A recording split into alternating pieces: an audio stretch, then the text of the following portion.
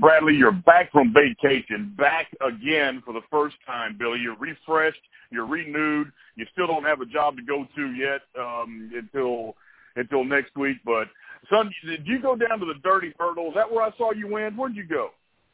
Yes, sir. I went down to the Dirty Myrtle. I had a good time, get away with the family. You know, it's good just to get away, clear your mind from the things going on in this old world today. It was a good week to be around. You know, back in the day, I know Brett Griffin talks with fond memories about going to Myrtle Beach. And there used to be a place called the Pavilion down there where teenagers and young folks would go down there and raise hell. That was a hell of a fun place to go. They had a hell of a racetrack down there as well. But I'd say we were at a hell of a racetrack on Wednesday night, Billy. And I got to tell you something. Seeing Martinsville under the lights and the cars looked so fantastic, and the action was all over the place, Billy. I thought it was a great race. Now I took a little bit of heat on the Twitter the Twitter texting device there, and a lot of people weren't so enamored with it as I was. But that race last year was not stellar. The package didn't work very well. We've had some issues there in the past, but I thought by and large two things made this race very, very good to me. Let's call it three things. Number one, running under the lights was great. Number two, the package that we've got for these short tracks it really produced. Bristol may have been one of the best Bristol races I've ever seen. I thought Martinsville was fantastic. The package works. They fixed it. It's in a good direction. Also, I think the lack of practice time, Billy, I think the lack of running 3 hours of practice around there is making these races a lot better. And, Billy, Jeff Gluck's poll had it about 75%, which is pretty damn good, to be bluntly honest with you, for NASCAR fans. But, Bill, I thought it was a good race. Billy, did you think it was a good race? Did you think it wasn't as good? What did you think? Yeah, Dan, I'm shocked you're actually catching grief over it, posting it was a good race. You know, I saw some stats that it said Martinsville Wednesday night they were 1,369 green flag passes. That's 3.1 passes per green flag lap. Good Lord. And how the hell did you not say it was now Atlanta? I didn't even watch all the Atlanta race. Atlanta was a snooze fest. Martinsville, I was on my toes walking around watching that race. There was action all the way around. I loved the race. I thought it had good action. It was good story. It was prime time, Wednesday night, under the lights. It was a shorter race. Billy, that race could have been shorter a little bit, to be honest with you, and I'd have been okay with it. Not a whole lot shorter, but it could have been a little – it could have been, you know, maybe 100 laps shorter, 75 laps shorter, something. I think we'd had just as good a race. But yeah, it was a phenomenal experience. Anybody who did not like that race, I think, should have their head examined. But we talked while you were on vacation. Rob and I talked about the dual zone tire that they were using over there. And lo and behold, Billy, I know you've got some things you want to talk about this on Martin Truex Jr.'s right front tire, but they get a little bit of damage. They come out there and they cut off a piece of the nose. And then all of a sudden, Martin Truex Jr. starts running to the front. Let's go straight here to Rob Lopes, and before I let Billy rant and ramble. Rob, we got some. You can see on TV under the lights. My God, you could see how hot those rotors were. They were shining bright in every car. It was actually kind of cool, to be honest with you, because on the William Byron paint scheme, the 24, it actually looked pretty badass. With the flames going down the side of it. But we got, I would have to guess that it's not even a question of whether the 19 got an advantage when they freed up the air going over that right tire. I would imagine that it absolutely did help. But, Rob, bring us in, the expert here. Did that have anything to do with the 19 getting up front, staying up front? I'm not going to say, well, yes, I am going to say it. Yes. Yes. Okay. The single best. Listen, and this always baffled me about going to Martinsville. It is the slowest racetrack we go to. Yeah. Okay? And all these things that we do for aerodynamics really don't have that big of an effect under, at 90 miles an hour. You know what I mean? Like your top speed getting into the corner is just a tick over 100 miles an hour.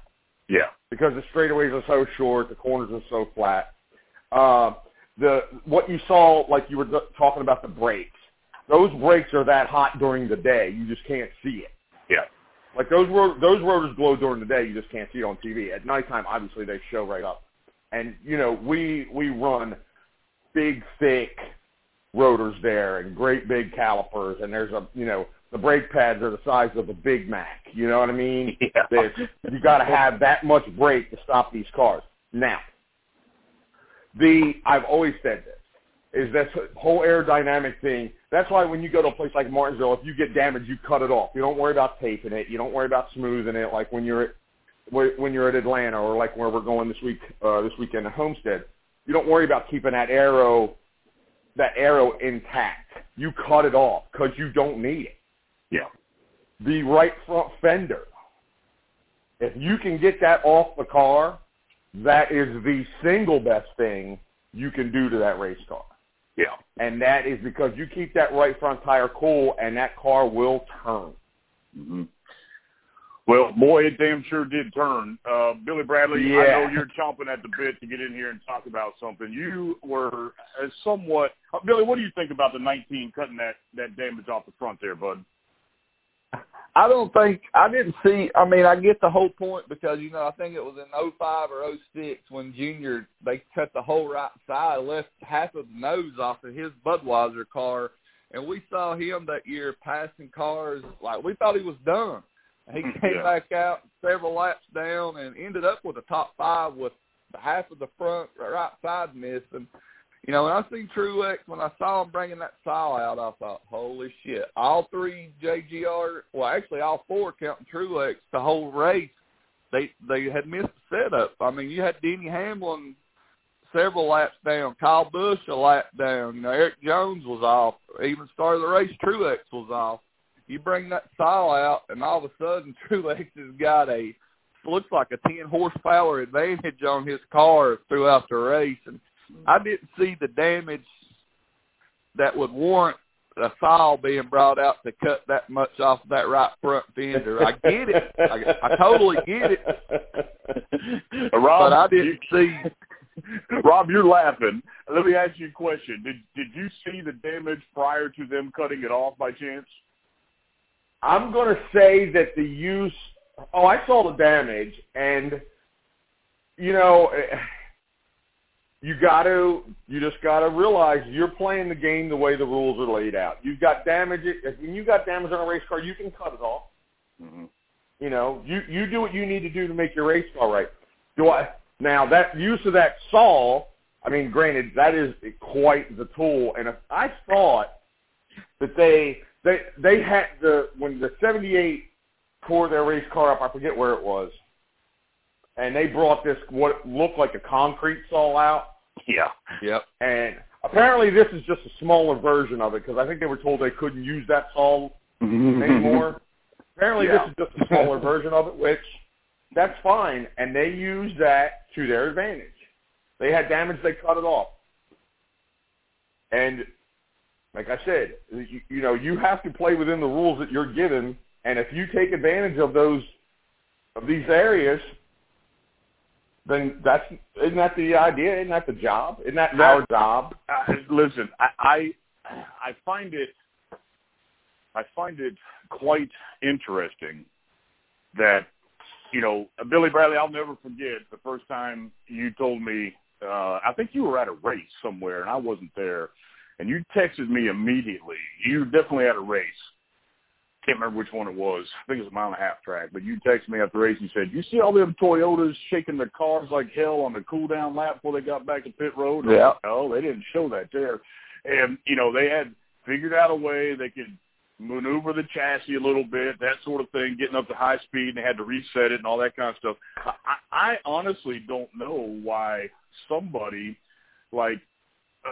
back there in the 20s, somebody that's a 23rd, 24th, 25th place team, why they don't try to just wreck the shit out of that thing on the first stage, and take their little and Rob, if that's not a concrete saw, then that is.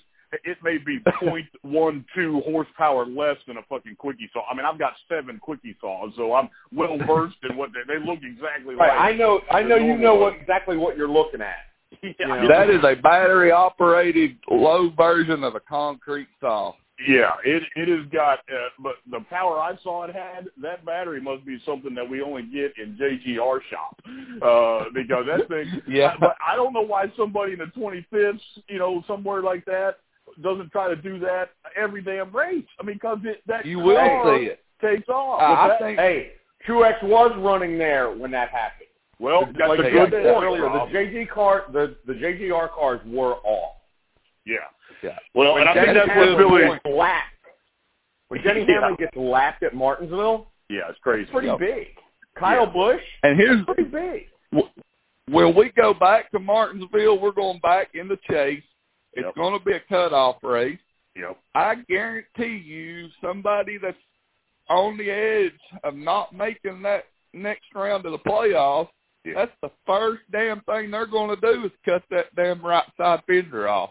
Yeah, they're going to try to get some damage in there. I mean, it works, and they have to be safe. They can't leave a part out there of the car that's going to fall off and cause trouble. I mean, NASCAR doesn't want that. NASCAR also is going to have to – it's going to be interesting because this is the kind of shit that I like with NASCAR. You find a little stuff that you exploit. People do it so that all of a sudden now there ain't nobody shaking the shit out of their cars on the backstretch because so many guys figured it out that they're like, okay. And then finally NASCAR figured it out and that sort of thing. This is all to say I thought the move by the 19 to get up there because they absolutely were having a horrible race. JGR was having a horrible race. To get up there, that just shows you how much you take a crappy car and then you cut a little bit of hole over top of the right front tire, and the damn thing wins by seconds at Martinsville, which doesn't normally happen. Yeah. I thought it was. I enjoyed the fact that we saw a butt whooping. I kind of liked that at Martinsville, but the reason I liked it is because the racing was so good back and through the pack that it was. I thought the race had everything. It had a fast, dominant car to put an ass whooping on the field, but it had racing for position from basically from 2 all the way back through the field. Their racing position. Kurt Busch and Chase Elliott raced around each other all damn night long. The 6, oh my God! It seemed like every time they showed the 6, he was 5 car lengths wide or coming up behind somebody that was doing something. Every time you saw 2 cars on the track or a pack of cars. Hell, they were 3 and 4 wide. They were 3 wide coming down through there often. I thought it was a great race. Very good to get out there and see it. Yeah, go ahead, Rob. I can tell you this. You mentioned the 6. I heard 3 wide more than I care to hear over the radio at Martinsville. Yeah. You're 3 wide in the middle. And it wasn't – the 3 wide action wasn't for position per se. It was – there was a slow car, he would go to the top, and you're in the middle of trying to make a pass for position, and that puts you 3 wide. Yeah. And Martinsville's maybe that wide. Yeah. The action was unbelievable. The night race, I'll tell you what, it was pretty warm there because obviously we were in Martinsville at a time when we're not usually there. Yeah. And that place, the cars are very hot. Like you saw the drivers, like Newman was used up when he got out of the car because those cars are hot anyway there. Yeah, by themselves. Brakes are hot. Exhaust is hot. Yeah. You're not moving a lot of air because you're not going that fast. Mm-hmm. And it brought up, I'll be honest, it brought up a lot of conversation for us at the shop is, okay, what can we do to help our driver, to stay a little cooler because we've got, and we talked about this last week, we've got a lot of hot races coming up because we're going to Texas at a time we don't usually go to Texas. We're going to Homestead at a time we're not used to going to Homestead. Yeah. It's going to be, plus you got Indy on the schedule where it is, which Indy's hot anyway. We've got Kansas that we usually go to a little bit earlier. Yep. Kentucky we've gone to in the summer, and it's usually pretty hot and humid there. I mean, we're coming into some dog days, and we got to take care of our guys. Rob, this is no shit. I went back and looked at the temperatures for Atlanta. I mean, Bubba Wallace obviously, passed out on TV. Kind of scary and weird, but it was 85 degrees. I promise you, when you're in Texas, the high is going to be above 97. 185? It's going to be above 97. That's going to be the coolest it's going to be is 97. It's likely to be 102 to 104. That's what I'm predicting. 102 is going to be the high. And guess what? That fucking high isn't going to come until 3:30. You're starting the race at 3 o'clock. So I'm not even joking when I say this. I do labor. I've got a team. Anybody knows about it, you know about here. It is going to be absolutely, because here's the other thing. As a OSHA, we can't work outside. We're doing concrete. We got to wear pants. We got to wear shirts. We got to have safety vests, hard hats. It's hot and people fucking die, and it's going to be. There are going to be multiple people, and I'm not just talking about drivers. There are going to be multiple people in that garage that are going to need assistance. I can just tell you right now, because if you don't do that shit every day, you're walking into the what feels like the surface of the sun. And I Billy, we've heard Dale Jr. talk about throughout the years about his cool box, and Jimmy Johnson has one. Probably all the drivers doing all this. Billy, I think it's going to be time when they get to Texas that they may have to start thinking about, a different way to maybe cool the driver in there, because the heat index is going to be 115. It's going to be 120, and Atlanta was 80 fucking 5. And that's outside the car, right? That's not counting. Car. Yeah, that's what I was getting ready to say. It'll be 165, 170 degrees inside that car. When we stand on that synthetic turf, but if I stand out there on that synthetic turf today's going to be 96 in Texas. If I go out there today at 3:30 and I put my digital thermometer on top of it, it is going to read 162 to 168 degrees. That's a fact. That's just an absolute fact. That is the fucking turf. Now, imagine being inside a car with all the heat and all that bullshit, even though you're going fast. There's not a whole lot of circulation in there by design. I'm legitimately concerned. And, Rob, I'll meet you at the fence. I'll toss a 5-gallon bucket of Gold Bond over top of you. Bring your buddies. We'll because we have it in stock here in Texas. Every store carries it, but you just slap it up like wheel bearing grease and you'll be okay. But you might want to go and get. Now, see here. Let me tell you something else. I'm getting off on a tangent, but let me tell you what we have here in Dallas Fort Worth. We have multiple, and I mean dozens. Hear me when I say that, Billy Bradley. Dozens of places where you can just go if you're not feeling well. You can just go and pay $60. The minimum is $60. You go there and pay $60, and they'll give you a bag of fluid, Billy Bradley. Let me tell you when this is an ideal situation. I have heard, okay, Billy Bradley, I have heard that sometimes when people go out and have a hell of a good time, the next morning they may, before breakfast, go stop over at one of these places and get a little vitamin B or B12 or something, put in there some electrolytes, and they go get a bag of fluid for $75 or so, and then they skip out of there and hop on a town again. We have those places all over Dallas Fort Worth, and it's hot here, and you can go and buy, I mean, I don't know too many places where you can go buy a bag of fluid. Just these ain't hospitals. They're businesses. They cater to people who like to get drunk. They also cater to people who get too much sun. But I'm telling you, there's going to be fluid bag stations over there at Texas Motor Speedway. It's going to be brutal. We got to talk about this 43 car, though. This 43 car, Billy, out of nowhere, earlier in this week, shows up with a Black Lives Matter hashtag on the back quarter panel. Two color fists bumping each other, just positive messages, peace, unity, all that kind of stuff on the car. And Billy, it by and large, and I say by and large, but most of the response of seeing that car was extremely positive. There were NASCAR people that fans of people that aren't even fans of Bubba Wallace was like, wow, that's really cool. You guys can pull that off and get it together real quick. I mean, I don't. It's not like Bubba Wallace doesn't have. That might have been difficult with a top tier driver who, like Jimmy Johnson, who Ally is going to be on there, and they're going to have to give up a race or that sort of thing. You got sponsor things you have to do and all that, but he got the car done. It looked great. People outside the sport fucking loved it. They absolutely loved it. I thought it was not only was it timely, Billy Bradley, I think it's going to go down in history as one of the probably the single race, most iconic paint scheme NASCAR has ever had. And it sounds weird to say that because, why would anybody care?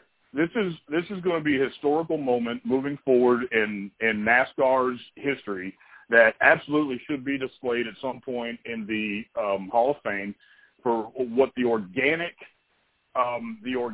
situation that brought about the change in NASCAR garage and NASCAR front office and to the entire sport. And I think it's a historical thing. I think it was fantastic that it happened. But Billy Bradley, we also had some people that thought it was quote unquote garbage, and I've been very critical. You weren't on the podcast last week. You were in Dirty Myrtle sipping margaritas by the sea, but I had been very, and I mean very hard on NASCAR and the drivers who all of a sudden decided to have a conscience when in 2016 the same shit was going on, but everybody was too worried about their image or rocking the boat or those sorts of things. You had Richard Childress coming out and saying, anybody doesn't stand for the flag here is going to fucking get fired. And I said... Well, you even had Richard Petty, Bubba's car owner. He said the same exact thing, if I'm not mistaken. No, he did, because we had a big discussion about it on the podcast, Billy, and I said... Richard Childress is a fucking moron. As a business owner, the last thing he needs to do is go out there and say something as dumb as that, which is still true today. It was true then. It was true today. I own my own business. I would never handle anything like shaking an iron fist and daring my employees to do something like that. I thought it was extremely poor taste. I don't give a fuck what he thinks about the flag, but it was extremely poor taste and a terrible way to handle your employees. I said that and that only. I didn't even tell everybody what my stance was on the flag. And you would have thought that I called everybody that was listening a motherfucker. It was just the outrage was terrible. And I've been so pissed off that NASCAR, Dale Jr. didn't say shit, Jeff Gordon didn't say shit, Jimmy Johnson didn't say shit. None of the stars in NASCAR said anything. As a matter of fact, when Kyle Larson said the N-word, Dale Jr. didn't say shit. Jimmy Johnson didn't say shit. Clint Boyd, nobody came out and said anything about it until there was enough time that went by. They were like, man, that's, we can't do that. We got to move forward. But nobody said anything immediately afterwards, Billy Bradley, because they were all trying to gauge what it was going to look like what they came out and said.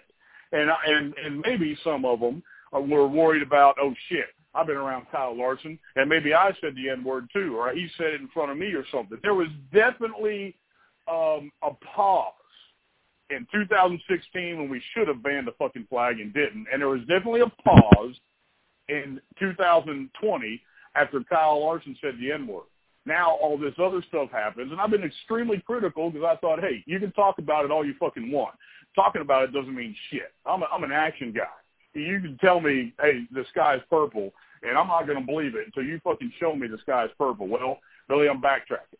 I saw this week Jimmy Johnson, Joey Logano, Ryan Blaney, I believe Kyle Busch, I'm not 100% sure. Kyle Busch, yep. Kyle Busch, they all decided that they're not going to use Beam Design, who, by the way, is a hell of a helmet painter. I mean, Billy, his helmets they're phenomenal. I mean, they're good. There's a reason why 7-time Jimmy Johnson uses them, right? Right, exactly. Look at his 7-time champion. There was so much fuss about that helmet when he was going for that championship. I mean, they had the helmet made specifically for that. Yeah, and he comes out and he says the paint scheme Bubba Wallace has is garbage, and says some other derogatory things on his social media. And I'll be damned, Billy Bradley, after me giving NASCAR weeks of shit for, finally when it's a little bit less risky to come out and support racial equality, finally they come out and say something. But shit, Jimmy Johnson, Joey Logano, Ryan Blaney, Kyle Busch, they all dropped Beam Designs because of his stance on equality. And now all of a sudden, Billy Bradley, I have seen drivers, I have seen NASCAR do something with their actions that makes me believe that they fully believe in what they're talking about. NASCAR came out, they banned the flag, the Confederate flag, which, I mean, there ain't another fucking sport on the planet that displays that fucking Confederate flag except for NASCAR, for Christ's sake. It's embarrassing that they didn't do it in 2016. But they banned the flag. You go all the way back to even 2015, when we had the Charleston that the Turk shoot up. Brian France came out and said that he publicly come out and said he would like, the president of the NASCAR said he would like to see this flag disappear from the sport.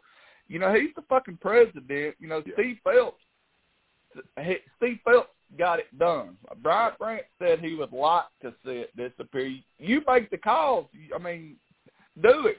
But, Brian, we all know where that went with Brian France. Steve Phelps got it done. And you hear people talking about the closing the door on all the fans. No, they're not closing that door. They're just opening up the doors for everyone else to come in to be a fan. Billy, that's a good way to put it. They opened the fucking door wider. Because fact of the matter is, it's embarrassing that we didn't do it in 2015 and 2016. They actually talked about it, Billy Bradley. Yeah. But that's all they did. They talked. They didn't do shit about it. They said it, in my opinion, so that the press could put out things. This is NASCAR president. He says he wants to ban it. Well, then nobody ever followed up with him and asked him, hey, why the fuck you still not banning Daytona offered a flag exchange. Bring in a Confederate flag, we'll give you a Daytona flag.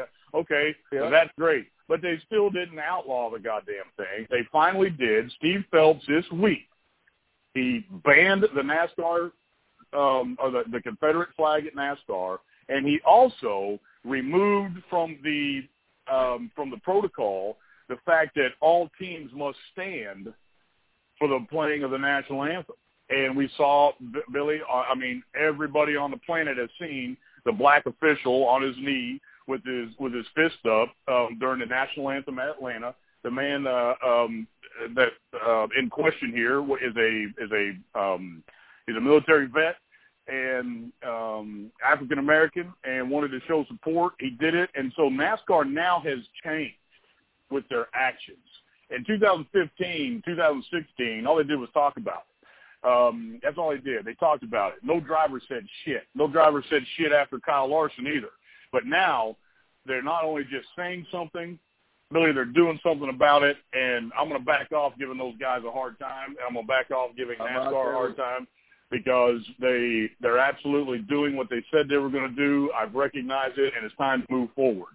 I was ready to move forward anyways, but I wasn't going to let them fucking forget that they're only because it seemed like, Billy, without doing something, that all they were just saying something because Kyle Larson said the N-word. Well, now they're making a difference. They're making a change, and I couldn't be more proud or more happy to be associated with the sport because they're finally moving in the right direction. It took Brian France getting busted of a traffic violation while being on drugs to get it done, but hey, sometimes good comes out of dumb shit things that people do. Yeah, I'm right there with you. And go ahead, Billy.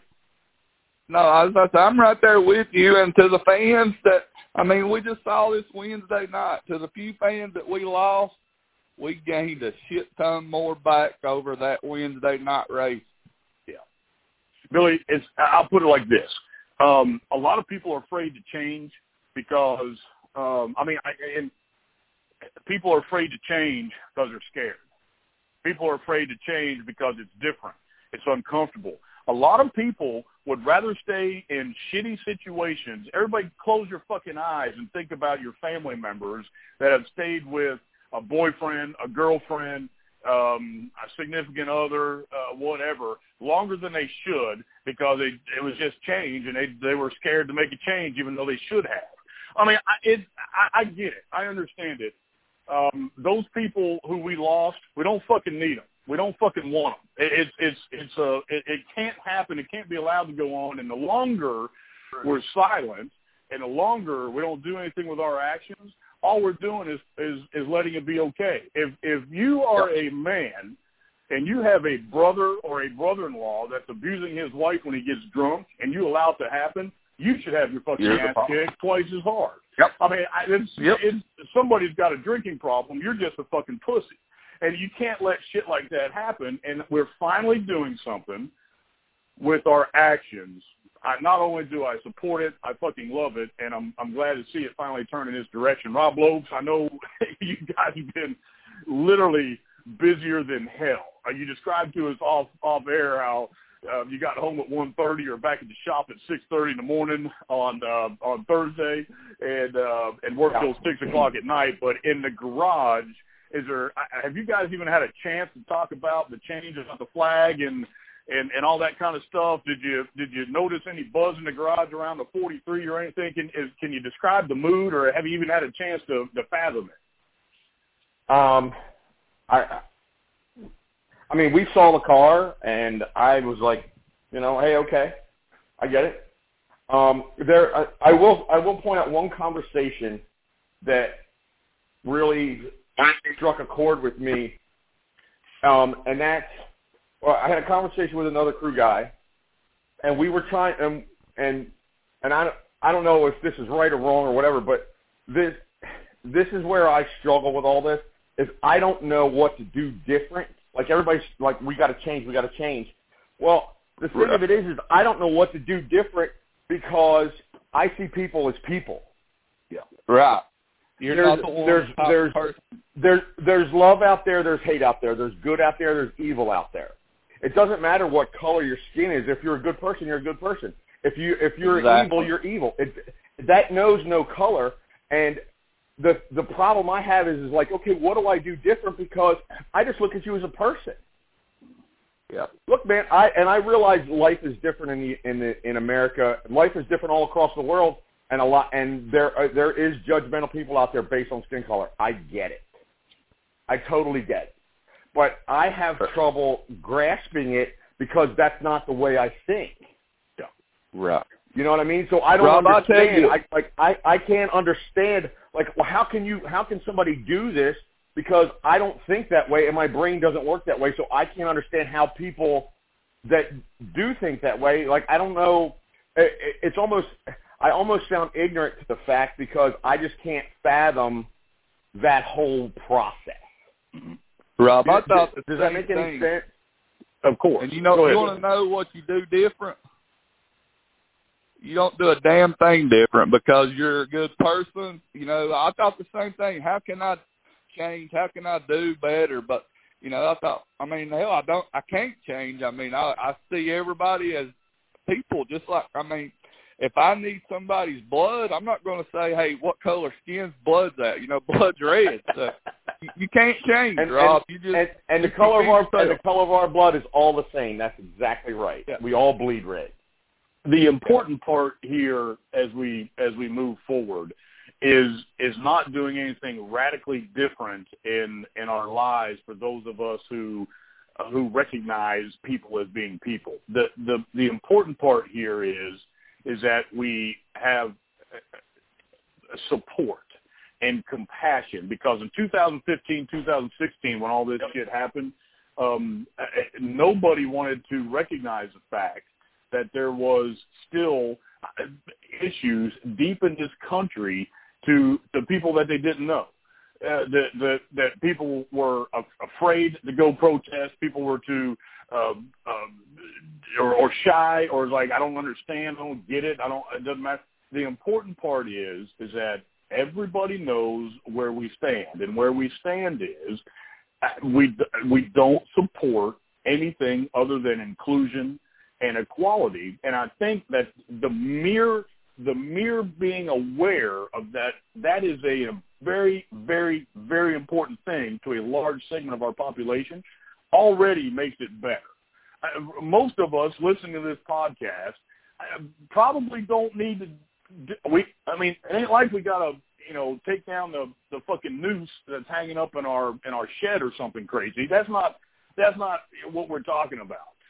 What we're talking about is just simply acknowledging the fact that there is still a huge struggle for a large segment of this population, and it's time to get it fucking right. And it's right. It's mostly that fucking simple. Listening to somebody, when I listen to the pain of fucking Jimmy Wags go through this, and by the way, Rochelle Boykin, Jimmy Wags and I talked the night that the podcast aired. She texted. She was extremely thankful for the podcast and was glad that Jimmy got to speak and put his views out there. A lot of people of color have been in environments where it's extremely difficult to be able to just physically say how they feel. They've been ashamed, they've been embarrassed, they've been, told not to do it, blah, blah, blah. And so what happens is the more that they're afraid to say something, when something happens, then the more it gets in there and the more problem it is. If you have an issue and you're not working it out through, therapy, whether it's professional or friends or close confidants, you're making a mistake. And the biggest thing that I took from Jimmy Wags and Rochelle Boykin, and by the way, the lead singer, the lead guitarist, the fucker's better than I am, of Sloppy Yellow, also happens to be black. He's my damn best friend in Texas, and they all three said the exact same thing to me. Hey, all we want is to be heard. They know we're not going to flip a fucking switch and make this thing happen overnight, but they just want to be heard, and it's just as simple as that. And, Rob, the conversation you just described is one that a lot of people are having because racists don't have inherent different things they need to change. The things that we need to change for the biggest, largest group of us in America is so fucking subtle, it's not even funny. It's akin to slapping a 1-inch by 1-inch piece of tape on the fucking grill at Talladega and being able to fly like a son of a bitch around there with a 1-inch by 1-inch piece of tape. We don't need to go and do drastic things. We just need to keep moving forward and have an open mind about things. And I think if we do that, we're going to be a hell of a lot better. We don't need to do what they're doing in fucking Portland and Seattle. Those dumb motherfuckers are absolutely crazy with their little autonomous zones and all those kind of stuff. That's not what the fuck anybody's talking about. That's not what I'm talking about, for sure. But we can all just simply acknowledge the fact that there's still issues with it. It's time to move past it. And now all of us are looking forward to it. All of us are into discussion. This is the first time, Rob, Billy, and I have had this kind of a conversation, and it's just little tiny things like this that I ain't going to cut Jimmy Wags any fucking favors if he just says something stupid, Billy. I busted his ass yesterday in our group chat, for Christ's sakes. I'm not going to treat anybody different, but we're going to make sure that everybody knows that we have nothing but love and support, and you don't do that by changing who you are, getting back to Rob Lopes' point. We don't do that unless you need to. Unless you need to. That's exactly right. Yeah. I've seen a lot of white people, and I'm just going to come out and say it right here. I've seen a lot of white people lose their fucking shit trying to do stuff way above and beyond what is necessary to make it look or appear, quote unquote, right. We don't need to do all that shit.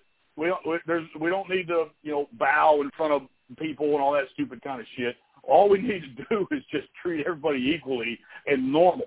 If we can do that and have an open mind and have a discussion with people and we can debate and we can argue, but at the end of the conversation, we got to be able to hug and move on. And I'm gonna tell you something that I did in the last 2 weeks that Billy, I've had.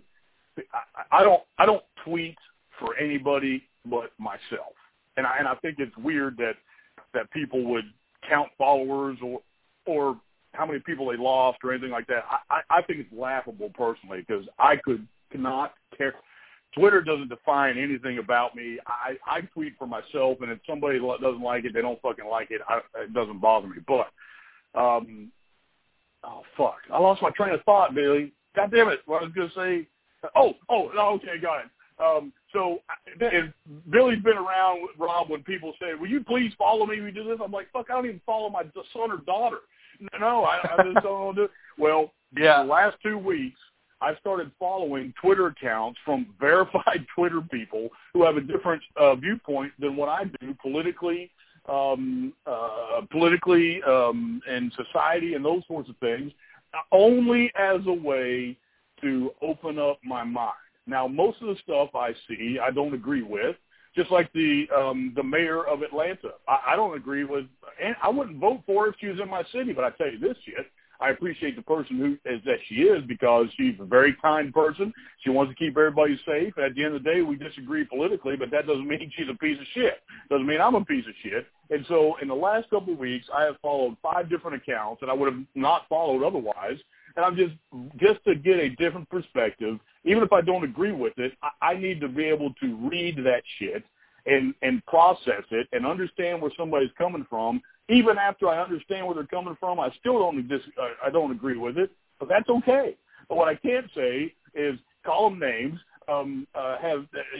treat them any differently because of their race or that sort of thing. That doesn't have anything to do with it. Billy Bradley knows half the time Jimmy Wags and I are in our group chat. We're yelling at each other about something. Giving each other shit about Trump or all this other kind of stuff. Billy, I thought yesterday's conversation was hilarious. I won't bring it up on the air unless Jimmy Wags wants to. But, Rob, this is all to say. We're going to cut this short and move on to Homestead here. But okay. But the fact of the matter is, Rob, I think what you're doing is exactly what you're supposed to do. And it can be just as simple as that. And the fact of the matter is good people just need to continue being good people. Right. And that's the important part here. It's like, we've all heard the test about the grocery cart. How you can tell society is good if the grocery carts are back where they're supposed to be in the parking lot, right? Yeah. Well, all we need to do... A very simple test. That's exactly right. I was thinking about that as you brought it up. Yeah, all we got to do is what Rob Loeb says a lot of times on this podcast. Take a damn shopping cart back. Just help somebody. Just don't be an asshole. And I think we can move forward in a very positive direction. Let's go to Homestead here real quick because I've got 7 minutes to be on a job site that is 4 minutes away. Homestead, Billy Bradley, multi-groove, progressive banking. People can ride on the bottom, in the middle, at the top. Dale Jr. was a rim rider for years. It was awesome to see him get up against that damn wall and move around there. It hasn't produced super fantastic racing, in my opinion, Billy Bradley, because every time there's only been four racers that's been allowed to race at That's exactly right. There's only been 4 people racing in the fucking race for the last decade or 15 years or whatever, because everybody else lays the fuck over when they come back. But I am really, really, really excited that we're going to actually see a race with all the competitors out there for the first time in I've never seen one like. That's not true. We haven't seen anything like this since they changed the format, to go to this playoff system. But I'm excited about this. Rob Lopes, the progressive banking on here. Talk to us about, the tire wear and that sort of thing. If Dale Jr. Or Tyler Reddick now he likes to get up there and run pretty good. By the way, Billy, he's impressing me. But do you have to set the car up differently for air temperatures or anything like that, depending on, kind of where your driver likes to be on that track, Rob? Well, the question you just asked cover 2 different spots. Mm-hmm. We are going to Homestead at a different time of year than we're used to. Yeah. We've always gone in November. And it's South Florida. It's going to be warm no matter what time of year you're there. Yeah. But the fact that now we're going later than what was originally planned for this season, and much earlier than we traditional. And like you said, the racing format has been different, so it's changed the racing there. What you will see, this is just me talking, what you will see now is that track is a tire eater. A lot of tire fall off. You can run the top, you can run the middle, you can run the bottom. What you're going to see is a lot different characteristics. Yeah. Just because the track will be hot. Mm-hmm. It's still the same racetrack. But just like you mentioned, now there is 40 cars racing, not just 4. Yeah.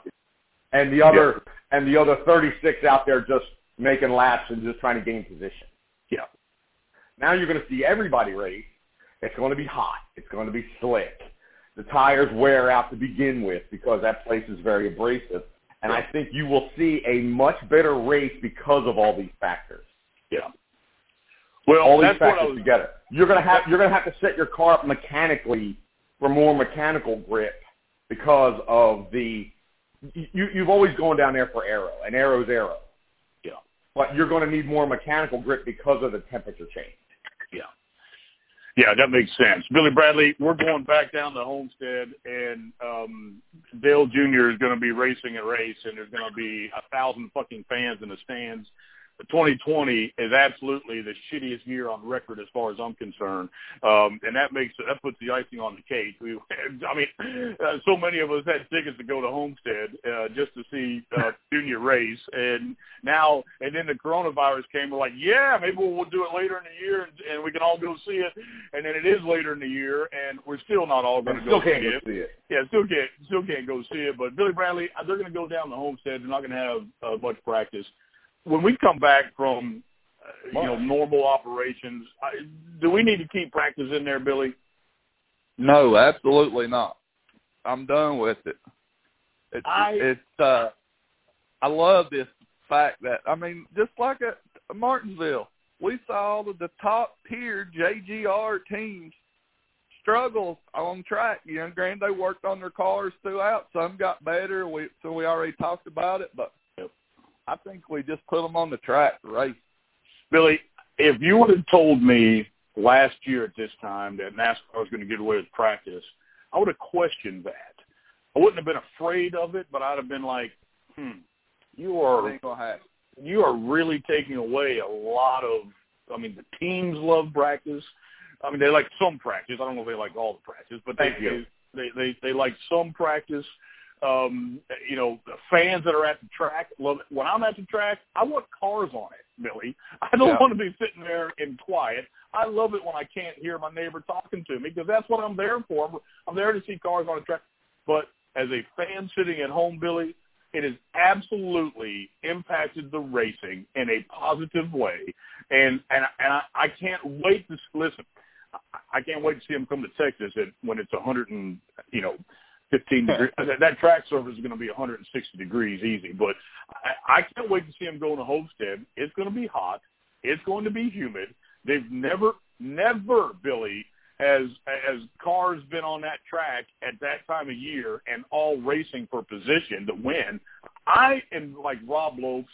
I'm very hopeful we're going to see a fantastic race. And I got to tell you, I've been high on Jimmy Johnson the last couple of weeks. Rob Lopes kind of opened my eyes a couple of weeks ago when he was talking about him, and I'll be damned if we keep seeing him go up. Yeah, past Joey Logano Wednesday night, leads some won a stage, and it was like I'll be honest with you, it didn't even feel that weird because we're used to seeing Jimmy Johnson up there, and as soon as he won a stage, I was like, well, shit. I guess Jimmy's definitely a force to be reckoned with, but a lot of stories coming out here. I'm going to start with Rob Lopes because he picked Rob. I think you won versus you and I at Atlanta. Yeah, you took Kevin Harvick, so you did well. But I'm going to start with you, Rob. Who is your winner and who is your dark horse, brother? Martin Truex is the winner. Nice. Jimmy Johnson is my dark horse. Son of a bitch. You just took it. All right, Billy Bradley, who you got, bud? I will go with Denny Hamlin and Tyler Reddick. Son of a bitch. Wow. That damn Tyler Reddick was exactly who I was going to take, Billy. I'm worried about him keeping the whole race under control, though. You know, that high side, you get up in that wall, but Rob took my dark horse. So, Billy, I'm going to say this, and I'm probably going to take shit for it, but I'm going to say it anyways. Tyler Reddick does not appear from Texas to be in very good shape physically. He looks like he's got some baby fat around him. And I don't know that if he's going to be able to wheel that son of a bitch, and drivers that are in good shape are struggling when they get out of the car. Okay? Yeah. I don't know. I don't know that he can keep that up against that wall. Dale Jr., Kyle Larson has done it as good as anybody, and both those cats sometimes hit the wall. It takes extreme concentration, and we ain't racing there in November. So I definitely see where you're coming from, and Rob Lopes has made the case about, the slick track and all that kind of stuff. I'm worried about Dale Jr. Saturday. Well, the other thing I was going to mention is we're going to find out about Tyler Reddick based on Saturday's race with Dale Jr. If Dale Jr. can get up there and run that whole race, now Dale Jr. has probably been very cognizant of this because he's been out of the sport a while. He's running one race. He's probably in the best shape he's been in a long time for this race, be my guess. He don't want to embarrass himself or anything, but it's going to be very interesting. I'm going to get on with it here and move myself here. I think Kevin Harvick is on a great streak right now. His short run program, as David Smith said something on his podcast a couple of weeks ago. He put out an analysis, a great thing. But I also have to believe that Brad Keselowski is on an absolute tear. He didn't give – Billy, did you see him just run down Joe Logano, move him the hell out of the way, and go around him? Yep. Penske cars were strong in Martinsville. Yeah, absolutely. All of them. Yeah. Even you take 21, ain't they pretty much a satellite car off of Penske? Yep. Yes. Yep. Yeah, and all four of them. They all did well at one point in the race. Penske was 1, 2, 3. I'm going to flip a coin. Literally, I'm going to flip a coin. I have a dime right here, and I'm going to flip a coin, and heads is going to be Harvick. Tails is I got heads. I'm taking Harvick as my winner. I'm taking Harvick as my winner, and it's going to sound dumb again. I'm going to pick him. I'm going to take the 14. That 14's got some speed, and I think put a whole race together. At some point, Billy, they're going to put a whole. You're going to ride that horse till it bucks you. I can see that already. I'm dying to, because I want to, after 15 failed attempts, I want to be able to yell, "I told you so," and then whimper away because I wasted 15 times on Clint Bowyer. But Rob Lopes has got a strong damn team with a 19 and a 48. Both of those cars could win. The 11 and the 8, Billy, I really like that 8 pick. That's going to be very interesting to watch. He is a phenomenal driver, by the way, that Tyler Reddick. Denny Hamlin is so pissed off. Billy, if I thought calling him Dennis would make him angry, I would have stopped calling him Demi a long time ago. Hey, I sent you guys a text about some Twitter beef between him and Corey LaJoie. Did you guys notice the only reason Corey LaJoie stayed out to lead at Martinsville? You know who's going to get their lap back, right? Yeah, the 11. Yeah. Is that not gold? I thought it was fantastic. I literally, this is no shit. Now, I might have had a few bourbons in me. Maybe that's why I thought the race was so good, but I literally stood up and laughed. I stood up off the couch, pointed at the TV, and fucking laughed when I saw that Corey LaJoie stayed out just to put that son of a bitch a lap down. I thought that was absolutely fantastic. I really like Corey LaJoie a lot. I got to tell you something else. I'm going to come clean right now. Really, in the last 2 weeks, I have almost come 180 degrees on baby Jesus. His tweets are actually pretty funny. He's come out of his shell like crazy in the last month. And that dude, I'm telling you, and listen, I'd like people to think that I'm a very fair person. I have bashed the living shit.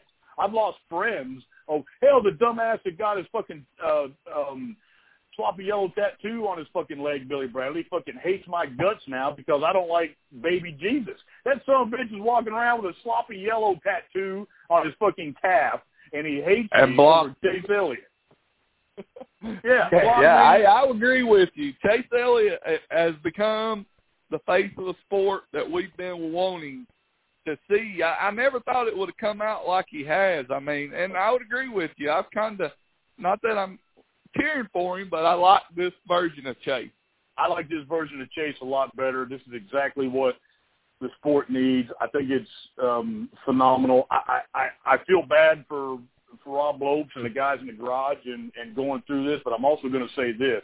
I think Rob Lopes and all the guys in the garage and everybody associated with NASCAR years from now are going to point to 2020 and they're going to talk about it with very fond memories about how not only how hard it was, but there is no way that anything like this can be accomplished if you're not 100%, and I mean 100% focused as a team. Hasn't been any bad hiccups by anybody in that garage so far. Most people are there competing, and Rob, I know it's tough, and I know it's a pain in the ass.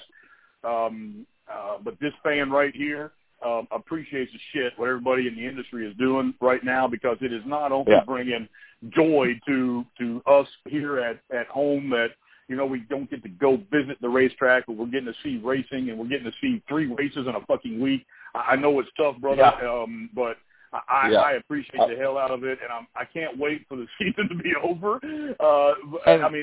Just so we can hear you talk about just literally how tough it was. You ain't got time to talk about that shit now, but damn, what a story. Yeah, Dan, I agree with everything you said. As a fan, it's been amazing. You know, we've given NASCAR so much shit over the years and give them credit when it's time to do.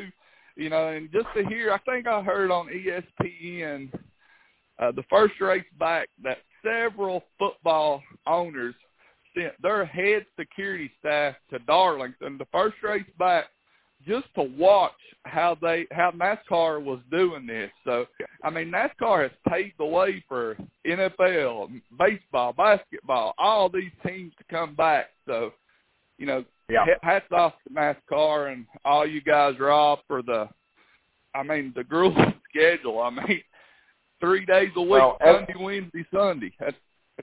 Everybody's doing a lot of work. I mean, yes. And the team guys, obviously the team guys, we're working our tails off.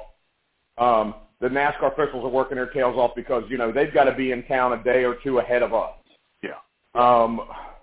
The people that are putting on the show for TV, obviously this is for TV because there's no fans in the stands. They have to be in town 2 days before us because it takes them 2 days to get everything set up, to get those miles of wire set up and cameras and all that sort of stuff. Everybody's working their butts off to make this happen.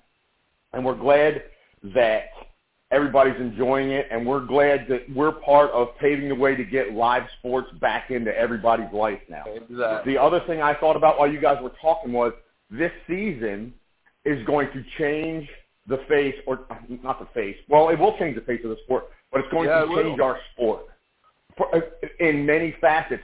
Practice time, how much time we're at the weekend, you know, we're in town for the weekend. It's obviously you don't need this much practice.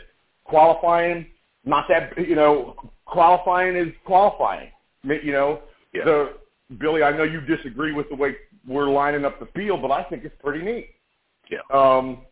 I like the concept. And there's a lot of changes that are going to happen.